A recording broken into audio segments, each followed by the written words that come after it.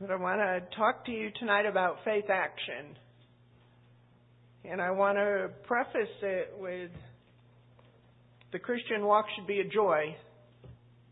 And working for the kingdom should be a joy. And unfortunately, from this side of the pulpit, sometimes the ministers haven't made it be a joy.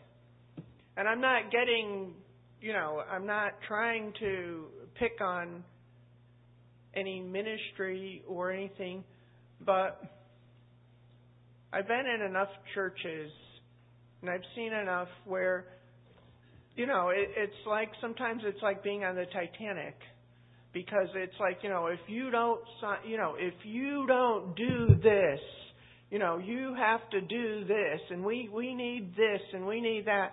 And let's face it, if you're still working and you're still dealing with things, you don't want to come into church and get another pile of stuff put on you that you have to do.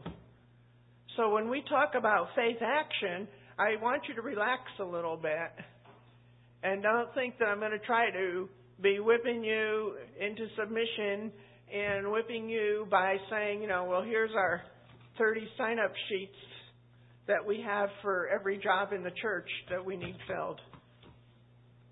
Because I'm going to show you a secret way on how to get things filled in the church. And we'll have that later. But the first thing I wanted to do, and I tried so hard to keep it to a reasonable time.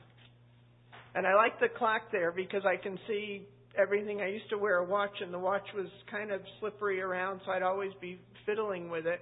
And now I can just see what time it is, which is very nice.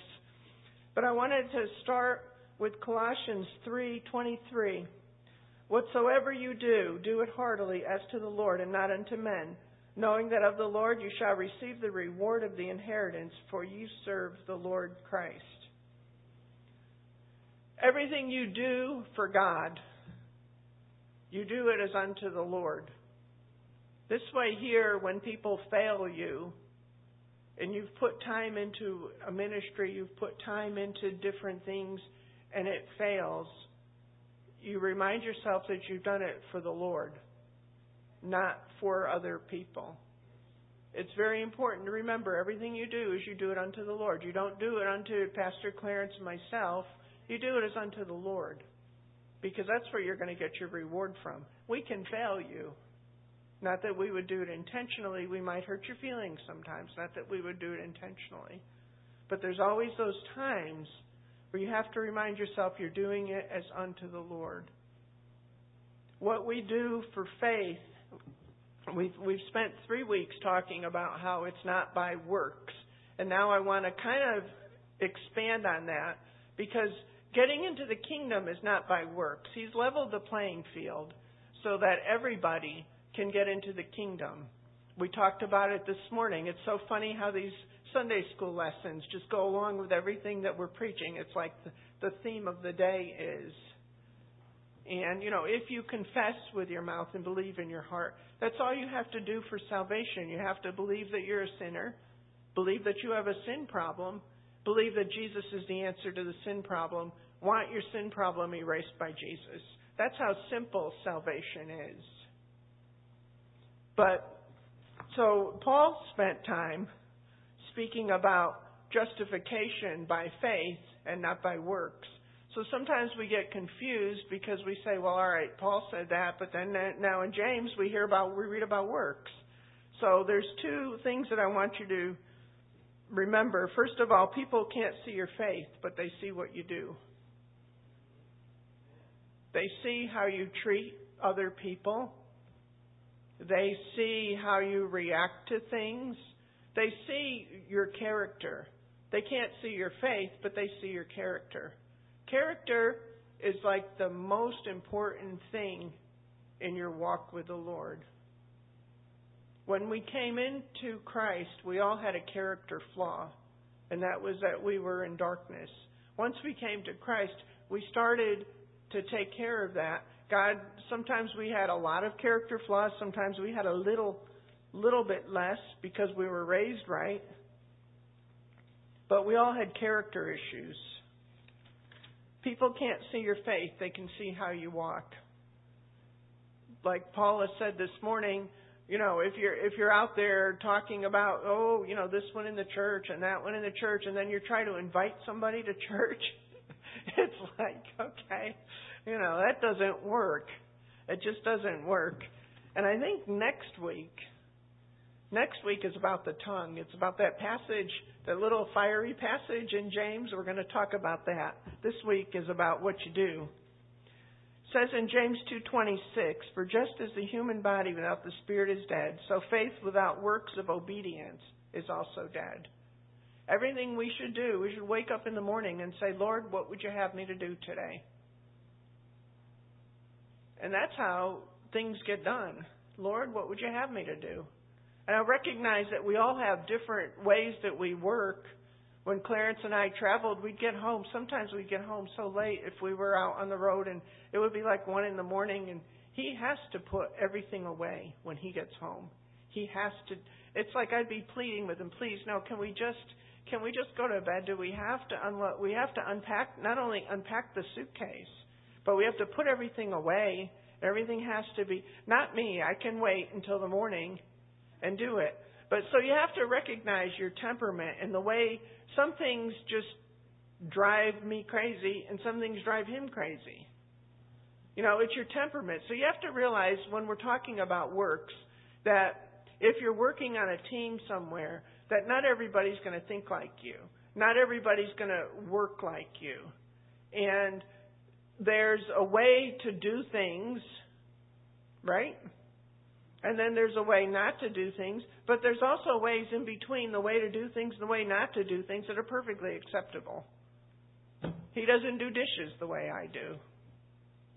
But he does dishes. I mean, come on, ladies. He does dishes. And he pretty much cleans them before he gets them in the soap. I just kind of clean them, I soap them, I clean them, and I'm done. But he's very methodical about everything. And you know what? I don't care. It gets done. So you see, there's two different ways to do the same task, but the end result is it gets done. And sometimes we get so stubborn in our homes and our business. Things don't get done the way we want them to get done. We get very upset and very nervous. I mean, I would get upset if he left like half the food on the plate. And sometimes if I'll come by and I'll dry them for him and I'll look at it and I'll say, "No, this one's got to go back." And I feel like I've won something because he's so methodical. It's like, how could you even miss this? But he does occasionally. But you have to realize when we talk about works and we talk about things, recognize that we're all different with things. Washing a car, what's the proper way to wash a car? There's several ideas. There's several ideas on how to do things. So just because somebody's doing something different from you doesn't mean that it's wrong. I guess is what I'm trying to tell you, is that there's several ways to do things. And when we start talking about faith action, is sometimes when people do things the way that we don't want them done, it makes us very upset. And then we start having those thoughts about that other person. Like they're doing it wrong because I'm the only one who's got this right. So those attitudes we have to change. We have to change our attitudes, especially as people come into the body of Christ and they want to help somewhere. And we don't want to run them off just because they don't do things. Now, there is a protocol and there is an order, and I'm not saying we do things sloppy, but there's some things that we just have to be able to teach somebody else how to do it. And then we have to realize that there are many ways. There's one way to get to God, but there's sometimes many ways to complete a task. Amen? And our way isn't always the right way or the best way, or, there's other ways to do things. So we can't be high and mighty that we know everything.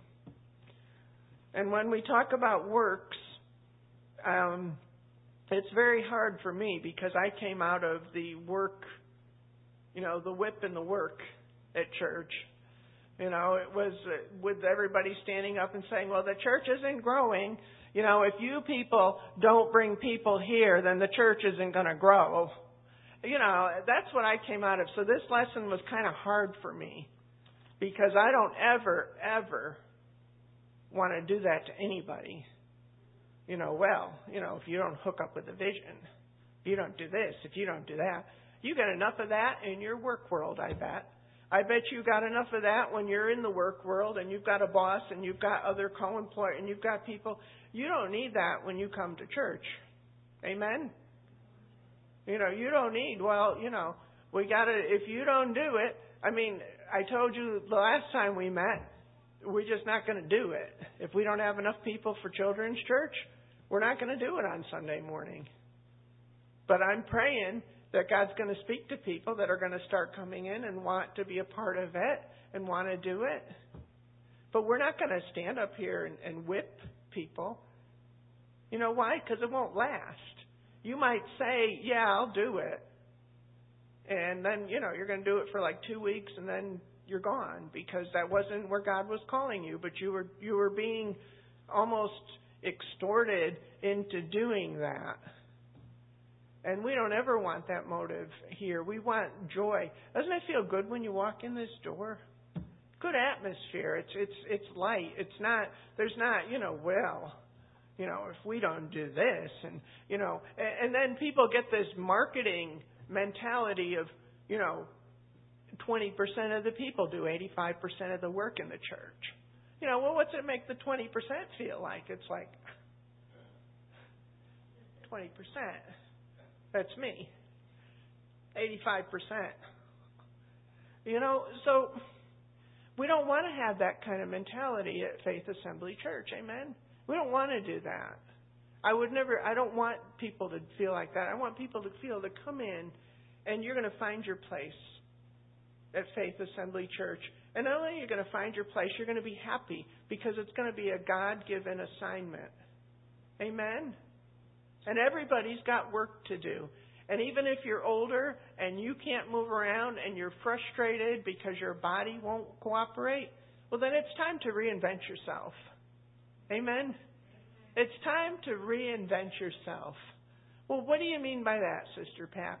Well, I mean that when you were younger, you used to climb on the roof, and now you can't do that. And you can hardly get in here, and you need a walker to do it. So, all right, so climbing the roof, let's check that off. But let's ask God, what can I do? And it might be as simple enough as walking through that door with a smile on your face, asking somebody, is there anything I can pray for you this week? It might be, I don't know, emptying out trash cans after the service. It might be something simple. It might be washing a window. I don't know. That's up to God to speak to you, and it's up to you to seek God. But see, we fall into self-pity, I think, as we get older, when we can't do things anymore. And I'm starting to find things that I can't do, and I'm still young. But it's irritating to me sometimes when I kneel down. I fell over a curb probably about 6 weeks ago now. I don't know what the heck happened to my knee, but I can't still kneel on it. It's still kind of tender, and it hurts. And I thought, wow, that should already be fixed. So I asked Clarence, he goes, maybe we should have it x-rayed. I said, would you just lay your hands on this and pray for me? I'm not asking for an x-ray. I'm asking for help. Sometimes, though, as you get older, and we can all attest to different things that just don't work the way they used to work. If you could used to run a marathon and now you can hardly get up and get out and then get to your kitchen in the morning, running the marathon, let's just cross that off. Okay, God, I can't run the marathon anymore, but there is something I can do because you've left me on this planet, so I still have a purpose. Don't let self-pity engulf you because you can't do what you used to do. Don't let that feeling that you're useless engulf you. If you were useless, God would kill you and take you home. Amen? Come on. Is that true or not? You're not useless. Why does God spend all that time with you and everything else so that at the end of your life you can just sit there and be useless and feel bad for yourself? No, that's not my God. He doesn't do that. But unfortunately, people don't hear messages like this. That if you can't climb on the roof anymore, and if you can't do what you used to do anymore, then ask God to reinvent you and remake you. Amen? There's plenty of things. Look, Hillsdale College, they have free college classes. All you have to do is learn how to get on the internet. And you can learn all about the Constitution. I mean, there's so many things that you can do that doesn't take physical stamina to do. But we just haven't been told that that's what, our culture is. Well, if you get old, that's just the way it is. You just can't do what you can do anymore. And, you just have to just kind of crawl to the finish line and just, and that's not the way I want to live. How about you? I want to live with a purpose. I want to say, Lord, what would you have me to do? I can't do what I could do when I was 35, but now here I am, and Lord, you didn't put all this into me, so now what would you have me to do? I'm going to reinvent myself, Lord, with your creativity. And God will show you what to do. But if you got to dare to say that, and then you got to stop feeling sorry for yourself and the things that you lack. Because guess what? We're all getting older. It isn't going to get any better if you have a bad attitude and self-pity and everything else. But I'm telling you what, if you'll seek the Lord, I guarantee you that God's going to show you what you can do. Amen? So when we talk about faith action tonight, we're talking about seeking God and not just signing up for something because somebody's got almost a spiritual gun to your head saying, well, we got to get this done. We're just not going to do it. I mean, that's not hard. It's not hard to figure out. I'm not going to wear myself out. I do a lot of things around here, but I like to do it. It's not that I have to do it. I want to do it. I get some crazy energy. Sometimes I can't describe it because we don't have family. We just had to adopt a grandchild. So now we got a grandchild here. But we don't have family that's distracting us here.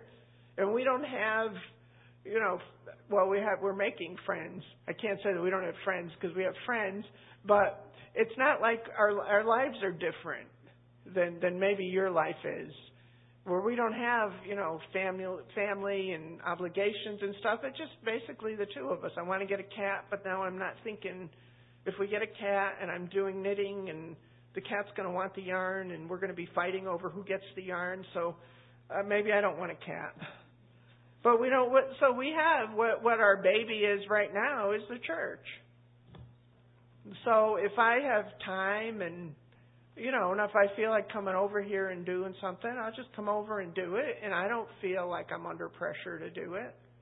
But I get this weird energy sometimes. Yesterday I had about 5 minutes of weird energy, so we went out and weeded that thing that says Faith Assembly. Because you know how much I hate weeding. I've made that known. But I hated seeing the weeds more than I hated weeding, so I told Clarence, we got to get out there and get that before tomorrow. But I had 5 minutes of weird energy and weeding, and I just went up and did it. So if you're led by the Holy Ghost, see, you've got things that you can do. And it doesn't take much to do.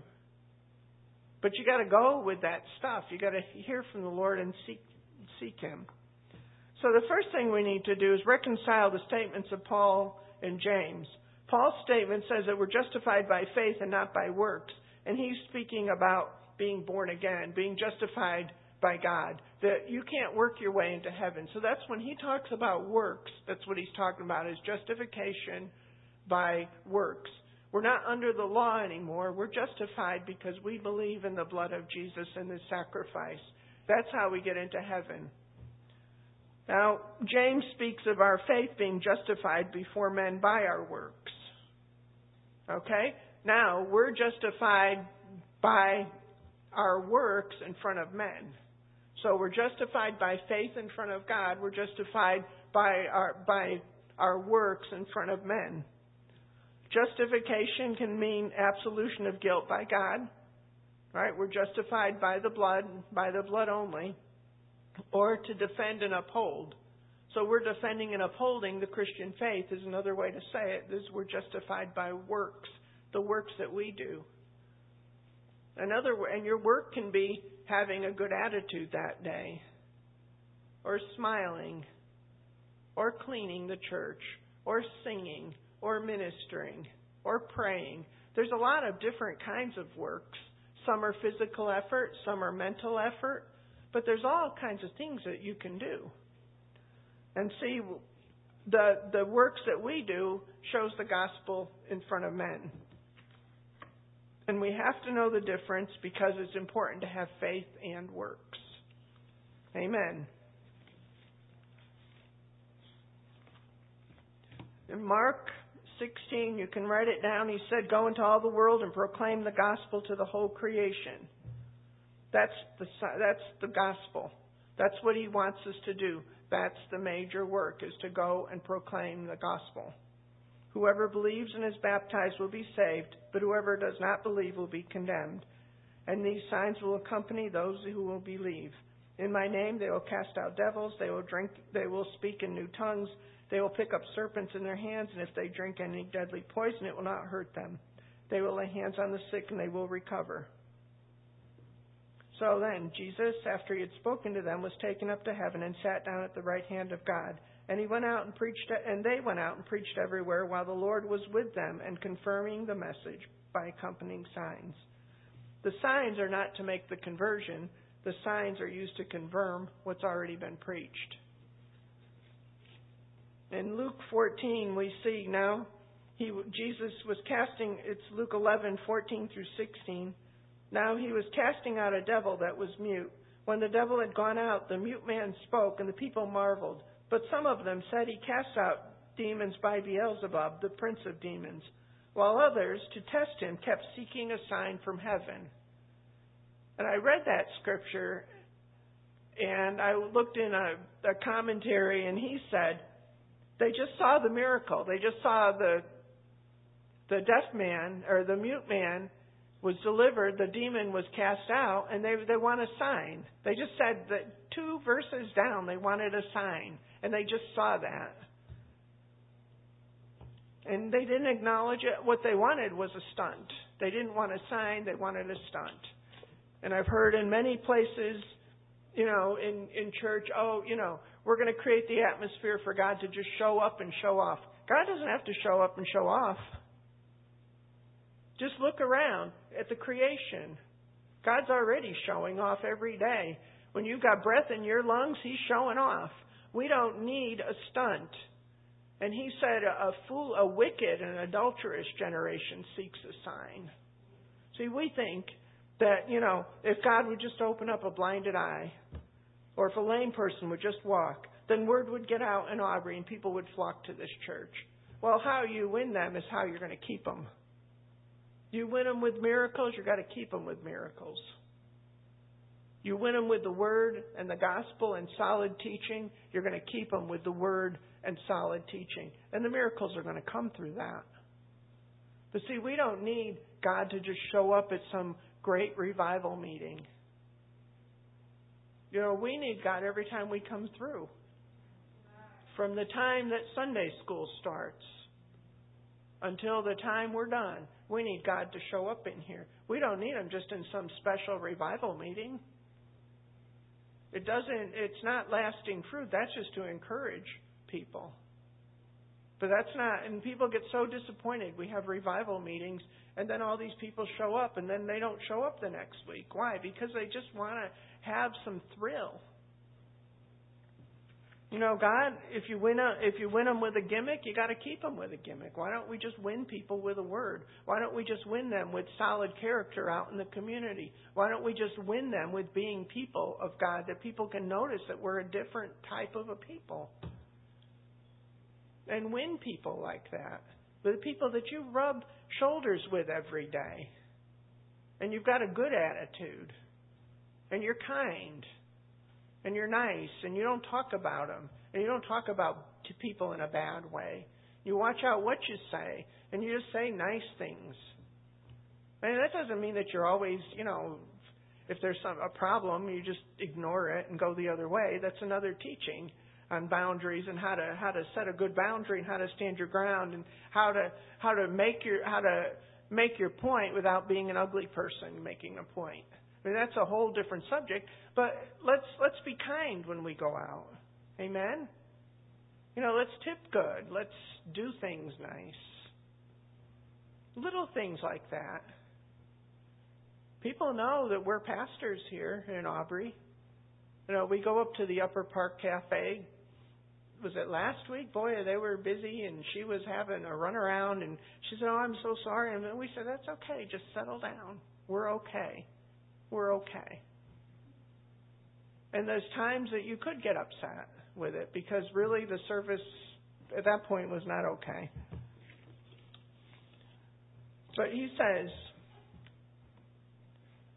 but James, in John 6:26, after he had fed the 5,000, see, some people get so enamored with the big miracles, and all you have to do is look on the internet with all these people with, these big prophetic words that God's going to do, and,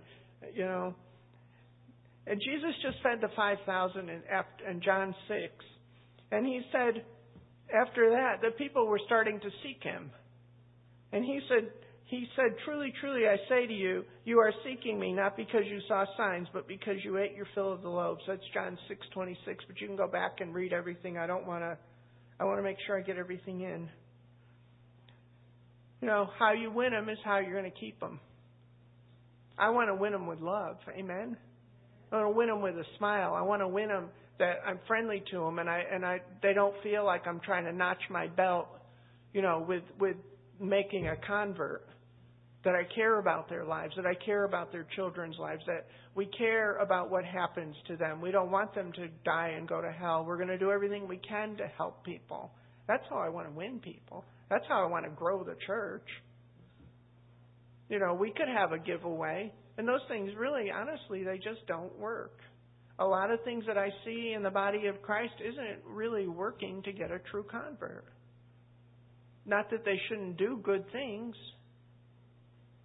but good things alone, without God behind it, anointing it, is only going to wear you out.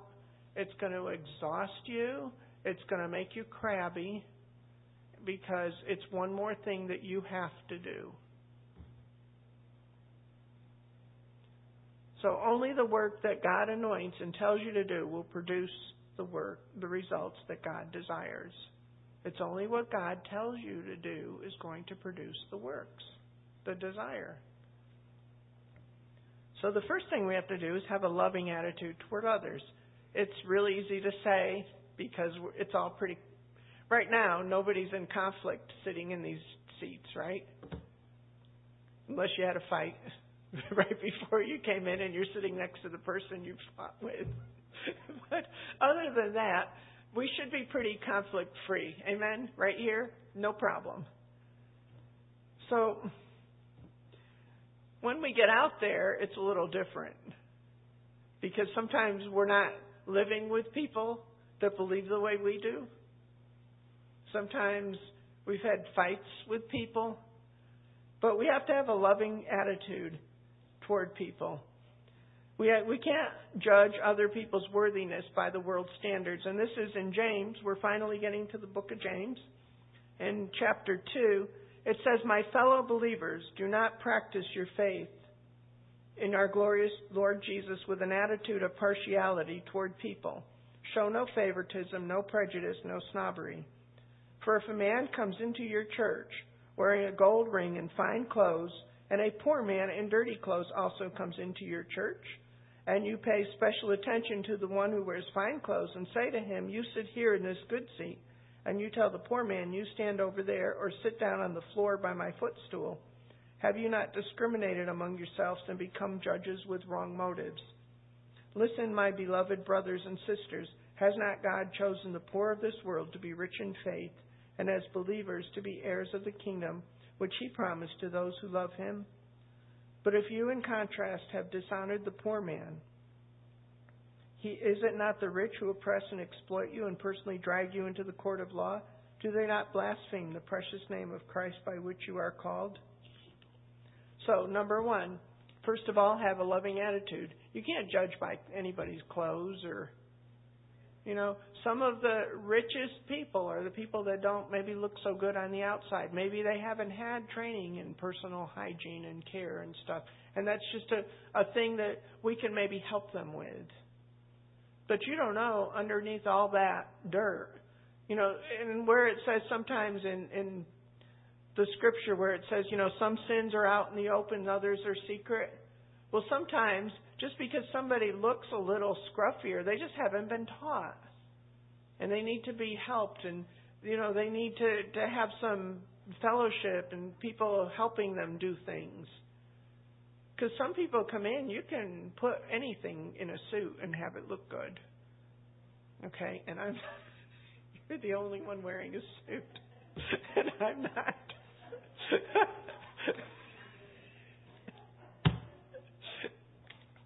I'm not trying to make some subliminal. No, we didn't have a fight this afternoon. As a matter of fact, I went to bring my notes in to have him check it, and he was sound asleep in his chair. He woke up and he said, "It's true. I can sleep anywhere." But I'm not picking on him, please. But you can pretty much dress up somebody in a suit and have them look good, and they can have the darkest heart. And somebody who's maybe not dressed so nice because they don't have good clothes or they don't know how to dress or, they could have a heart of gold. But we always think that person in the suit, wow, they look good. And you do look good in a suit. But, we judge. I mean, is it just me? Is that anybody else? We have a tendency to look at people the way they look and automatically make certain assumptions about him. And this is what James said, don't do that. And why did he tell us that? It's because we have a tendency to do that. He's saying walk in love. Don't judge somebody. Good God, I wish you could have seen me when I came in the kingdom. Thank God we had people that were able to help me. They were able to help me take better care of myself, better care of my home, better care of my children. Because I didn't know that much.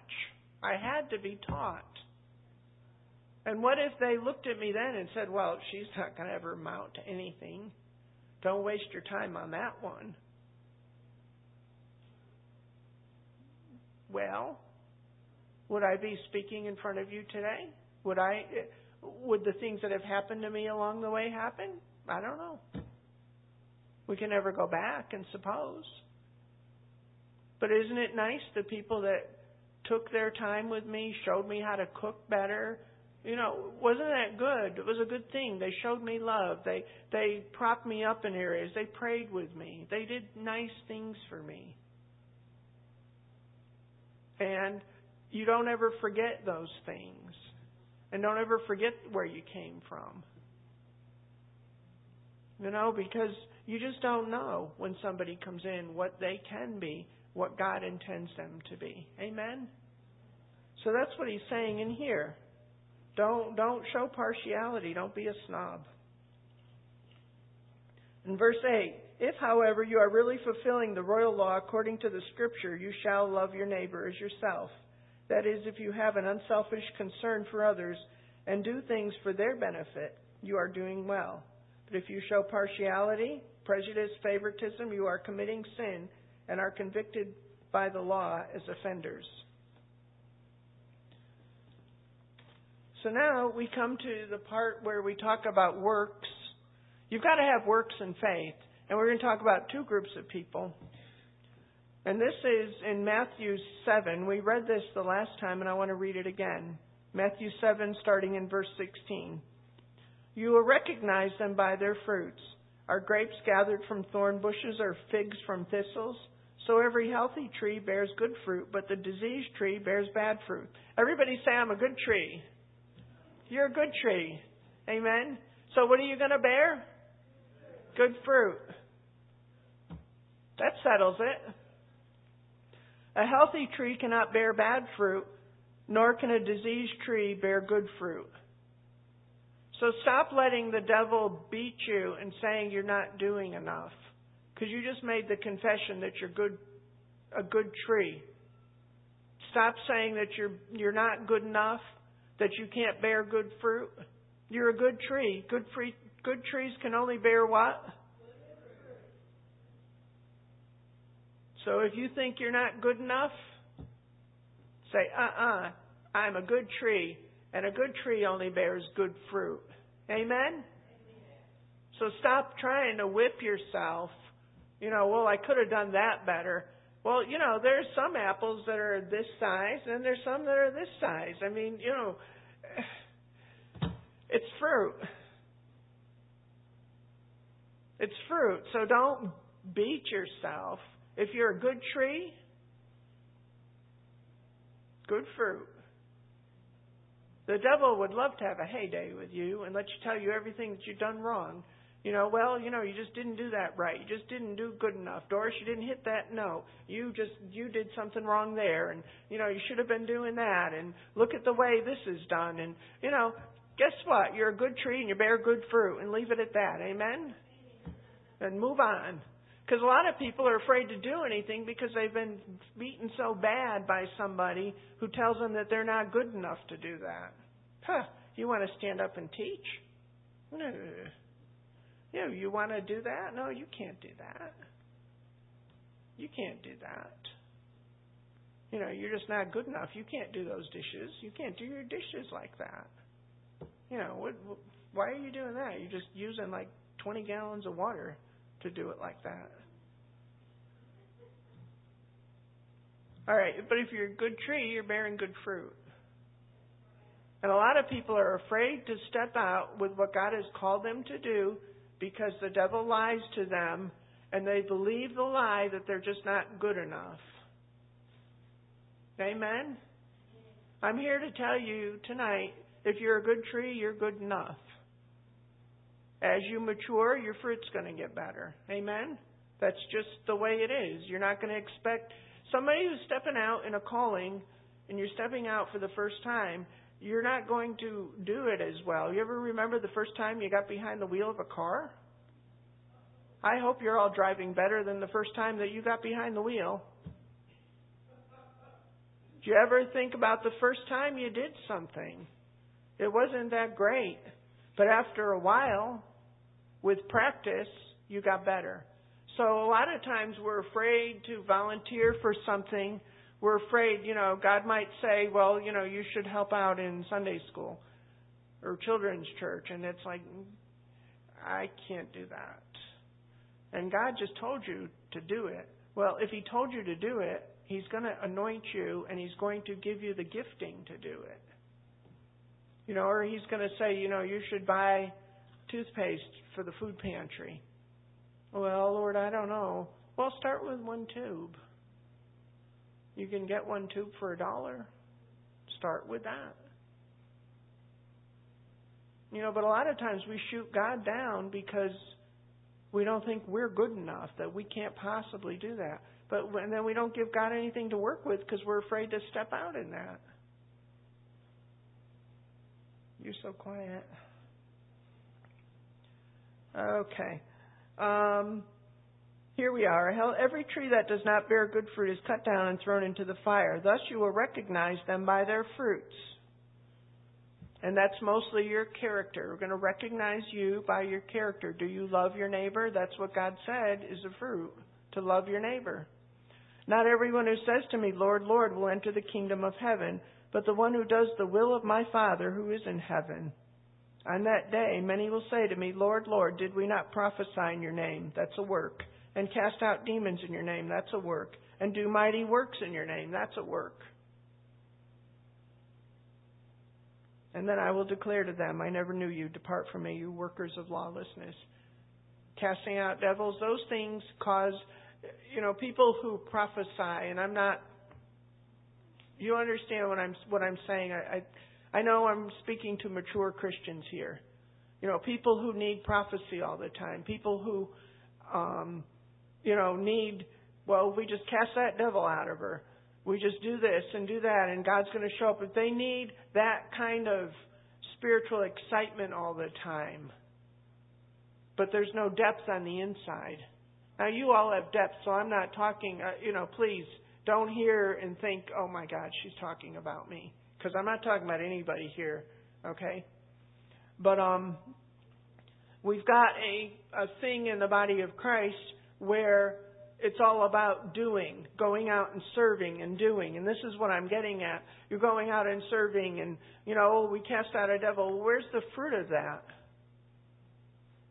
We've got churches that I could name churches, but I'm not going to name churches, big mega churches where, they claim that they've raised the dead, but they don't have any proof of that.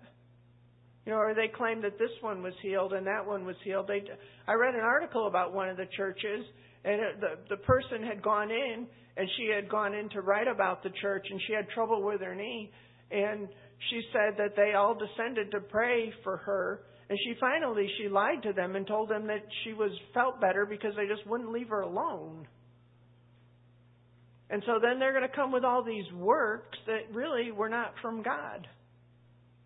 Do you see what I mean? We're so, in the body of Christ right now, we're so works oriented that we've left the Word of God out. I mean, look at some of the names of the churches.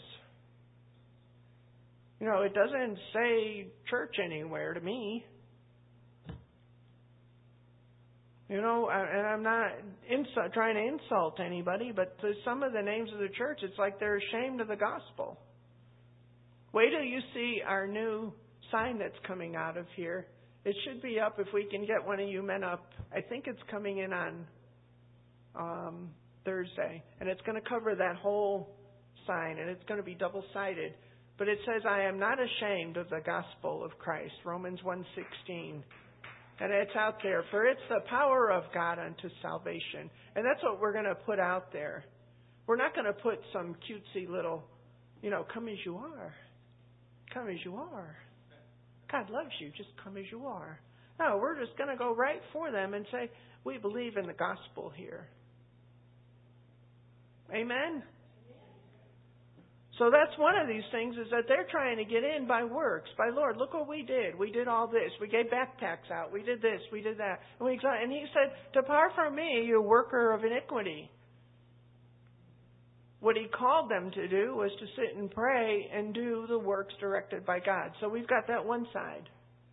All right, they were trying to justify themselves by God by their works. Their hearts weren't right with God. But it can be a high. When you've got everybody loving you because you're passing stuff out. And now I want to make a commercial, I guess. Please consider, we do want to make, have any of you ever heard Operation Christmas Box? That's run by Samaritan's Purse. We want to do that this year. And I'm going to order the boxes pretty soon, because then you could start filling them up. I think I want to even have the children's ministry, have the kids bring little things in too. But that's something that we've prayed about, and we believe, this would be a nice way to bless somebody else, and it wouldn't be that stressful, because if we start it now, it's not due until November. But anyways, that was a commercial, so we get back to our regular program here. Okay, so they did the works, but their works weren't to further God's kingdom. It was to further their kingdom. It was like, God's going to show up. He's going to show off. You got to come. You got to do this. It was all for nothing, because they didn't receive the direction by faith. So that's the first group. Okay, Matthew 25:31 through 46. When the Son of Man comes in his glory and all the angels with him, then he will sit on his glorious throne. Before him will be gathered all the nations, and he will separate people one from another, as a shepherd separates the sheep from the goats. And he will place the sheep on his right side, but the goats on the left. Then the king will say to those on the right, come, you who are blessed by my Father, inherit the kingdom prepared for you from the foundation of the world. For I was hungry, and you gave me food. I was thirsty, and you gave me drink. I was a stranger, and you welcomed me.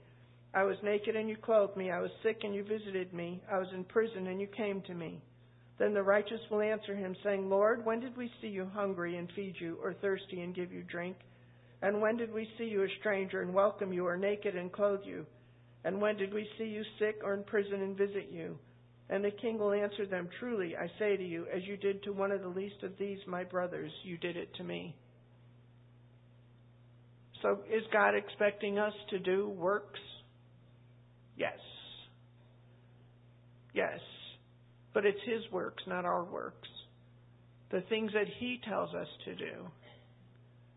The things that He wants us to do. You never know.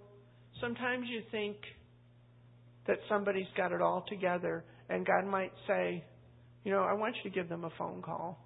And it's like, oh God, I'm so busy. But you don't know what that person's going through right then. And see, if it's just a little thing that we can become sensitive to the voice of the Lord, those are the works that we're going to get our rewards for. Not for the big things, not for things that have gotten to be so crazy in the body. And I don't want to, you can read the rest of it. Then He'll say on the left, depart from me, you cursed, for I was hungry and you gave me no food, etc., etc. And they said, Lord, when was that? Well, you missed it. You missed it. So God does require us to do things for others, to help others. But these groups of people were just trying to justify themselves by a mere confession of faith. These are the ones that they say a sinner's prayer and go to church a few times afterwards, but they don't grow.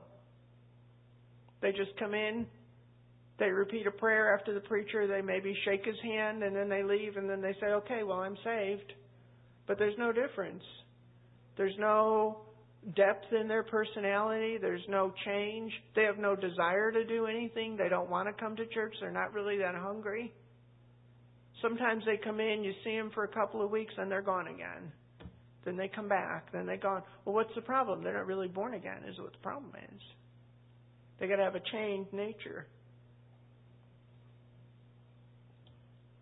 So it says in James 2:14-18, what is the benefit, my fellow believers, if someone claims to have faith but has no good works as evidence?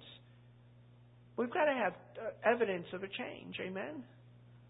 Can that kind of faith save him? No, a mere claim of faith is not sufficient. Genuine faith produces good works. If a brother or sister is without adequate clothing and lacks enough food for each day, and one of you says to them, go in peace with my blessing, keep warm and feed yourselves, but he does not give them the necessities for the body, what good does that do? So too, faith, if it does not have works to back it up, it is by itself dead, inoperative and ineffective. But someone may say, you claim to have faith, and I have good works. Show me your alleged faith without the works if you can, and I will show you my faith by my works. I will show you my faith by my works. You can't just say you have faith. But now you have to have discernment, because there's some people that are always needy and they'll suck you dry. And that's also another lesson for another day. So we have to always say, God, is this what you want me to do? Because I can tell you as church secretary, you sure get a lot of needy calls. And I sat for years being the buffer between the pastor and the outside world.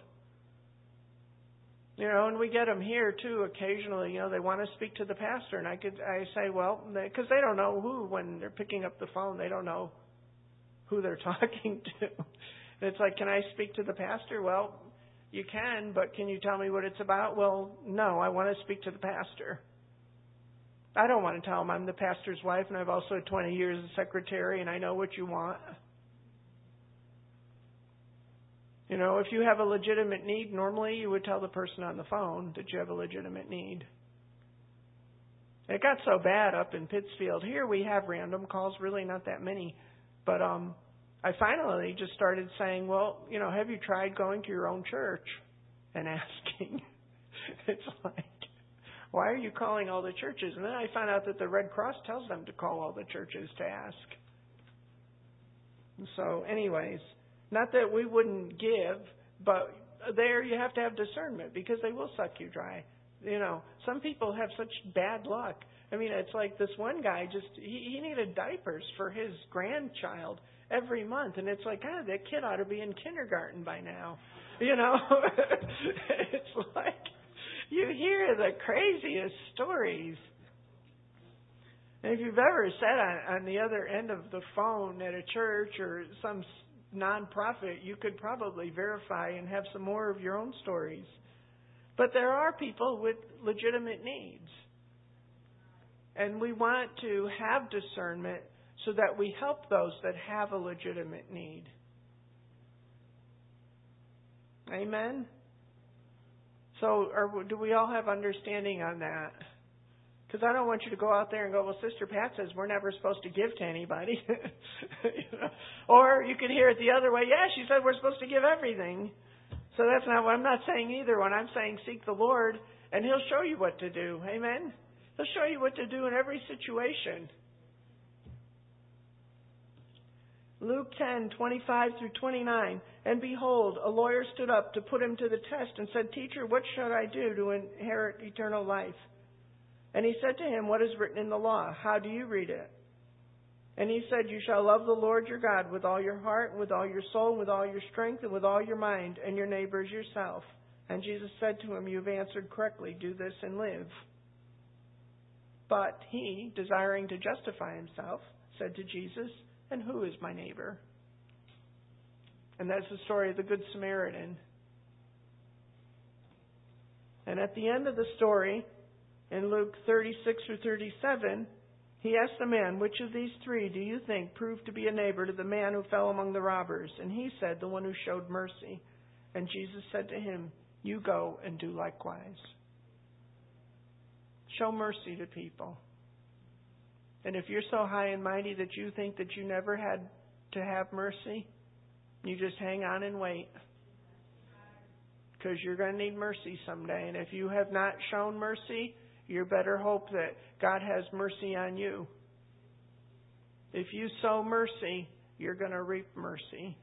If you show love, you're going to reap love. Amen. The law of sowing and reaping is truth.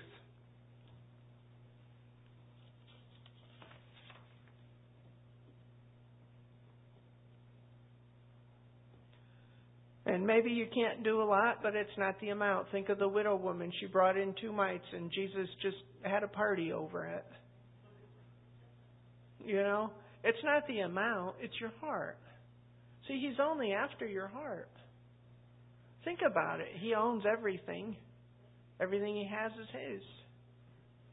So, if it's His already, how can you impress Him by doing more than what He's asked you to do?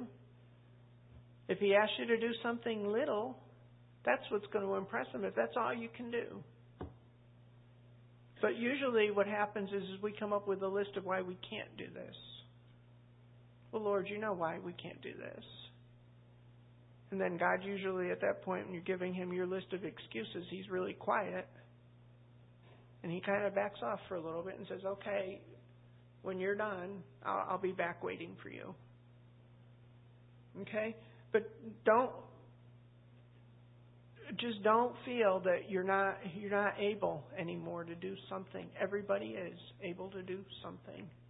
Amen? Everybody is able to do something. I don't know, learn a new hobby. I mean, there's so many things you can do. You start thinking about things. You know, maybe you can't do what you used to do. You can't ride a horse anymore. You can't do this anymore. But, you know, there's other things you can do. And it would be exciting in the discovery. And then you'd give hope to other people. If you would do something and it would be like, wow, I tried that and I was kind of reluctant to try it, but I tried it. I mean, it wasn't easy for me. I'm not one to try new things, okay? We go to the restaurant. I pretty much order the same 3 things on there. Clarence is all over the place. He wants to try everything there. You know, I like to try what I know is going to be good because I know how much it costs to go to the restaurant, and I'm pretty frugal, and I don't want to have something that I don't like. So I stick to a few things that I like. I'm getting better to mixing it up just a little bit. You know, I'll try something. Sometimes I'll try something off of his plate, and I'll go, oh, that tastes good. Maybe I'll try that the next time. I'm not really good with trying new things. So when I got up here and I had to go to do water aerobics, it was a new thing for me. I wasn't comfortable doing it, okay? I don't sit there and advertise it, and I'm telling you this now, but I wasn't comfortable going there. It was a new place. I mean, it's like, well, where's the locker room? And, you know, all these questions that you have. But I did it because, number one, I was desperate for some exercise. I needed to do it. And I wanted to do it. I was so drawn to that water. that I got above my fear.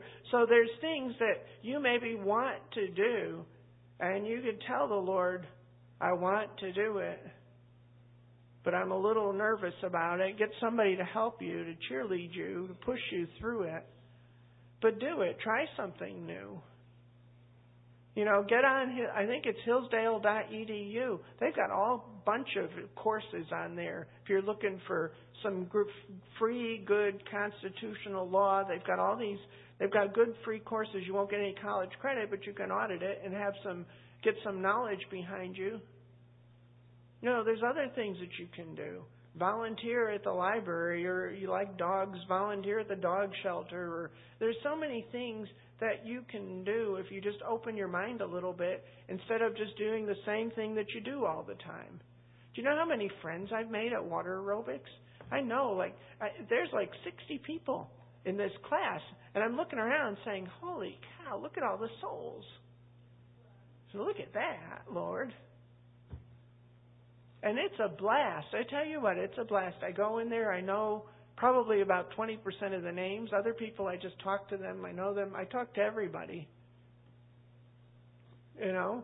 It's fun because it gets me out and it gets me with people that I normally wouldn't get. And who knows what you would try, what you have on your heart to try. Maybe you want to learn a musical instrument. Maybe, I don't know what your thing is.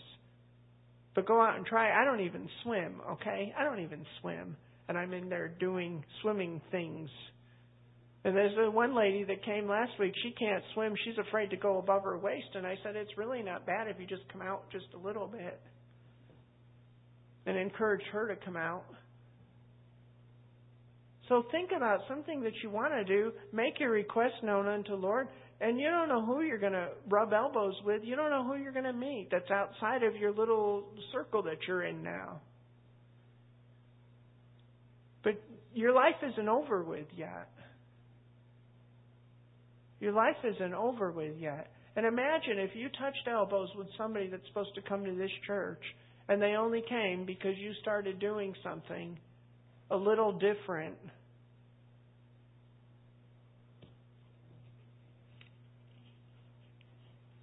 And then you'll have a more fuller life than just sitting there feeling bad for yourself because you can't do something. I don't know. But it's not faith and or works, but it's a faith that does work. Got one more scripture, if you guys can bear that. In James chapter 4:13.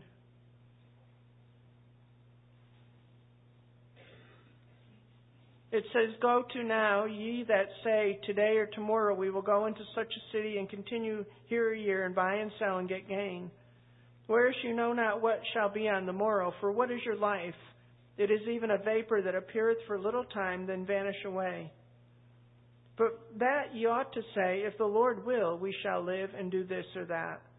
But now ye rejoice in your boastings, all such rejoicing is evil. Therefore, and this is what I want to leave you with, therefore, to him that knoweth to do good and doeth it not, to him it is sin. If you know to do good and you withhold, to you, God counts it as sin. See, because we're born again, we're held at a higher standard than the unbelievers. So if you know to do something good and you walk by it, if you're that Pharisee that walks by that man that's laying in the gutter, you know to do good, God holds that against you as sin. Or if you say, well, I'm not able to do that, I can't do that, God holds you to that as sin. See why? Because that's self-will. You can't tell God what you can and cannot do. Your life's not your own anymore. You were bought with a price. So we start telling God, look what happened with Moses. He tried to get out of his assignment. He said, Lord, I can't even talk. I stutter. So God said, well, send your brother Aaron. He speaks good. Just go do it.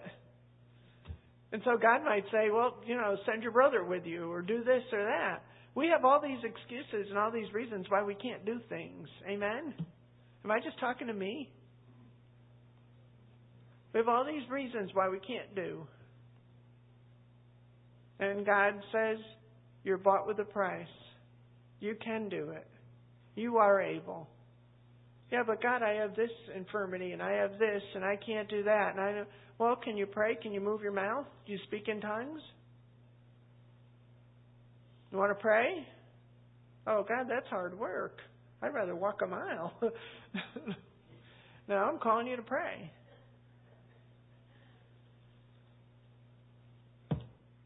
You can do something. Like I said when we started tonight, if you were totally useless, God would kill you and bring you home. So if you're still here, you've got something to do for God. Now you just have to be bold enough. How many is bold enough tonight? Is this ministered to you to just step out and do something and not feel like just because you're older that you can't do what you... Well, yeah, you can't do what you used to do, but you can still do something. Amen? You can do something. Make something out of the time that you got left. Amen? Do something with yourself. Make it a plan. I'm going to win people to the Lord by my charming personality. I'm going to win people to the Lord because I'm anointed. I'm going to win people to the Lord because I'm going to go do something that I've never done before. And I'm going to meet people that I'm not comfortable meeting. I mean, you think it's for somebody from Massachusetts to be up in horse country? I mean, you think about it. It's kind of, it's a whole different thing. You've got to reinvent yourself. So anyways, what I leave you with is do good, love God, love your neighbor as yourself. Amen? And that's what faith action is loving God, trusting God, obeying God every step of the way. Amen? So we're going to pray. And if you really want to reinvent yourself, if you really want to obey God, I'm just going to have you to stand. Because I think we need to make a profession. And I don't usually ask people to do anything. But I feel that this is a message where we're talking about faith works. So you're going to have to do something. I'm not asking you to come down to the altar. But I'm asking you to stand. If you want God to reinvent your life, reinvent yourself. I mean, what do you have to lose? Amen? Amen. I wake up every day. I got nothing to lose. Amen? Amen. You got nothing to lose. I wish you could come to our house. We've got so much joy in our house. And we have fun. And we try different things. And we just coming up here and working together in unity. I mean, we've had to reinvent ourselves. We've had to do different things. We've had to learn things. I painted that desk. I don't know how you missed it. I painted the desk the other day. I got tired of seeing it the way it was. The paint, I read on there, it said, it goes on purple, dries brown. I said, oh, this is cool. So I'm painting it. I didn't tell Clarence that. And he comes in and I said, look, honey, the desk is going to be purple. And he goes, oh, no. It's not going to be like that, is it? So I had about 5 minutes of fun with him until it finally started to dry a little bit. But I mean, how much fun is that? It cost us maybe $10 for everything. It was $10 worth of fun for me. So you reinvent yourself. You do things that you've never done before. We got that file cabinet out. Sherry, did you see the file cabinet was not in there? Go look. That thing weighs about 3. I can't tell you how much that thing weighs, but we got those drawers out. I cleaned out the drawers, and we couldn't budge that thing. So Clarence says, let's take the drawers out. Because I think he's afraid when I come over here by myself what is going to happen. So he usually comes over at some point to check on me. And we take the drawers out. The drawers were heavy. And we still couldn't budge that thing. But I used to be single, and I used to have my own house. So I can do anything. And so in my mind, I'm like that little dog that can do anything. And Clarence goes, well, how are we going to move it? Because he's methodical. See, he's got to know everything before. And I said, just start moving it. And he's going, well, how? And then I start grabbing it, and we're walking it out of the office, and we get it to the door before he even can stop saying, well, this won't work. Because he always tells me, this won't work. And it's like, and we're doing it and getting it to the door. And I said, I'll be right back. And then we got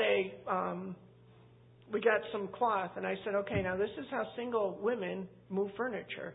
You put it underneath the furniture. How many can testify? And then what you do is you put it at an angle and you push it. I said, it's not difficult. I mean, I moved around hutches. I've moved a lot of things like that because what you do is in the law of physics, that's how things work. Okay, so you put the towel underneath it and you push it. So we pushed it along the tile. We got it to that rug out there by the children's area. And then we picked it up because there was enough room. We picked it up and moved it into that thing. And it's out of there, finally. So you have to just reinvent yourself every day. Every day is an adventure, amen? Tell yourself, every day is an adventure. Don't wake up feeling sorry for yourself. Amen? Heavenly Father, we just thank you for renewal of life. Father, we speak life into this congregation. Those by Facebook who've given up hope. Father, those that the devil lied to them and said, well, this is all you can do now. Father, I am asking you for an anointing on each and every person to reinvent themselves, Father. An anointing, Father, to do as you've called them to do. Father God, that each one would have, Lord Jesus, they would have a fulfilled life. It'd be a happy life, Lord. Father, that they would be willing to step out into the unknown. I thank you, Father. I thank you, Father.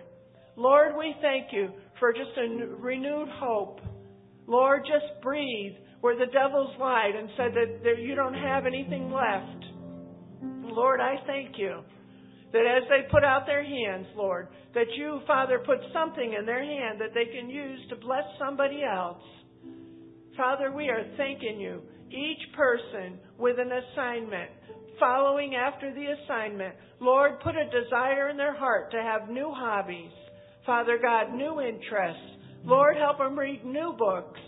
Father, help them if they can't read, help them listen to books. Father, help them to do something different. Father, help us all to order something different from the restaurant, to try things, to trust you.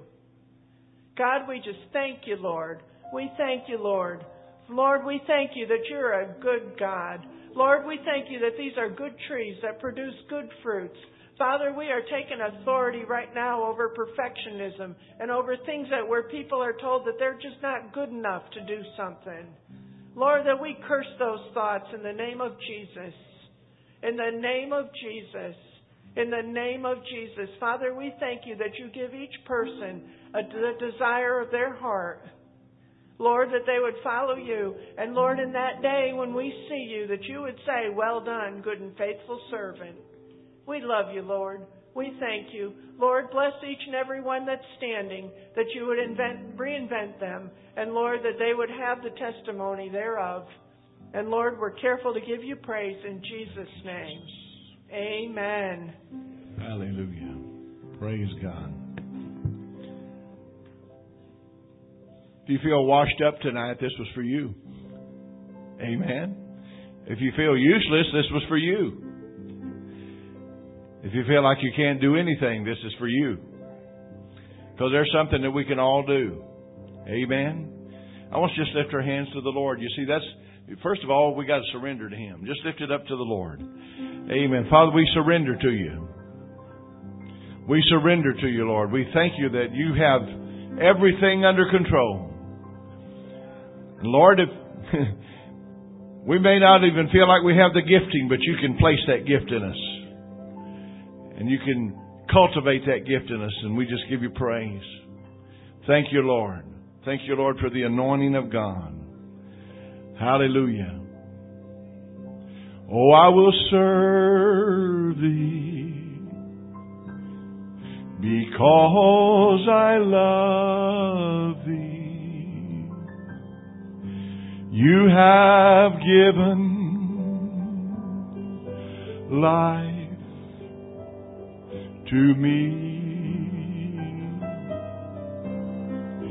I was nothing before you found me. You have given life to me.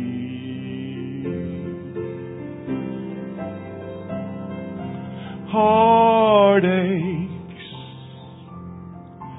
broken pieces, ruined lives are why you died on Calvary. Your touch was what I longed for. You have given life. Could you just sing it with me and just make it a prayer to the Lord and just a commitment to Him? I will serve Thee because I love Thee. You have given life to me. I was nothing before you found me. You have given life to me. Think about what we were. Heartaches, broken pieces,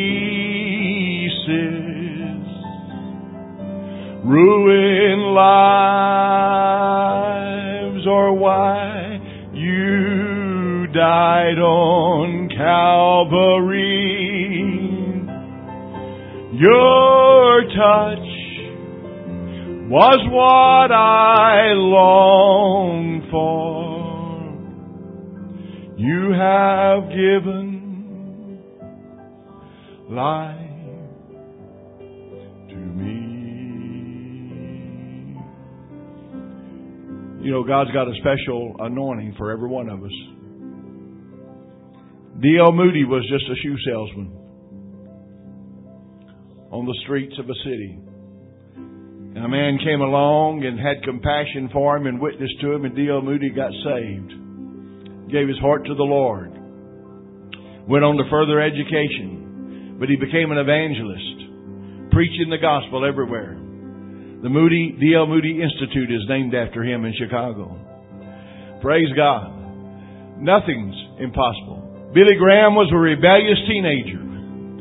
God got a hold of him under a tent evangelist named Mordecai Ham. He walked under the tent. God got a hold of him. Conviction gripped his heart, and he gave his heart to the Lord. The rest is history. Billy Graham's probably touched more lives, person to person, and through television and radio and what all he's done, more than any person or ministry in the world. Billy Graham. Franklin Graham, his son, was rebellious, going the wrong direction. God got a hold of him, a rebellious teenager. Amen. God can get a hold of us. Amen. George W. Bush was an alcoholic. His life was ruined by alcohol. But because his daddy was kin or a good friend of George H. Bush, Billy Graham was a good friend of his. He said, "Would you go talk to my son?" And Billy Graham took the time to go witness to George W. Bush and minister to him. George W. Bush is free from alcohol. He loves the Lord. Amen. He would go on his presidential trips overseas. They'd offer him a drink, and he said, "No, sir, just water. Just water." Why? Because God delivered him. Listen, we may be down low tonight in our spirits, but God wants to lift us up. Could we sing this one more time before we leave? And make it a prayer to the Lord. I will serve Thee because I love Thee. You have given life to me. I was nothing before you found me. You have given life to me. Do you remember that? Heartaches, broken pieces, ruined lives are why you died on Calvary. Your touch was what I long for. You have given life to me. Take that person's hand next to you. You may be holding hands to the next greatest evangelist in the world. Hallelujah. The greatest Sunday school teacher in the world. Or just someone that's just going to show the compassion of God to a lost and dying world. Amen. Father, you see the people. You see our hearts. Melt us before you tonight, Lord. Holy Spirit, minister to us. Strengthen us. Encourage us. Show us our gifting. Show us what you've called us to do. Lord, let us call on you for the anointing of God to anoint that gift and that ability that you placed within us. In the name of Jesus, we just give you praise. In Jesus' name. Hallelujah. Well, how many's glad you came? Amen. That's good. Hallelujah. Friday night is practice night for those that can be here at 6 o'clock. And we'll just go over some new songs and some things that we want to do. Praise God. God bless you. Amen. Hug somebody because you love them.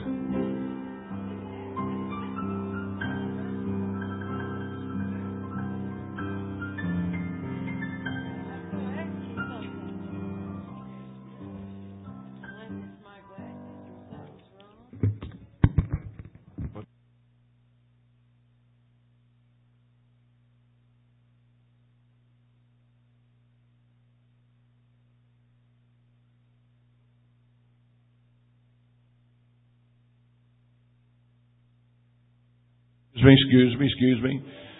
Practice is the 14th. Not this Friday, the 14th. That's what the calendar says. Yeah, the calendar says the 14th. We got it wrong. I think it's because we had 5. No, we got 4.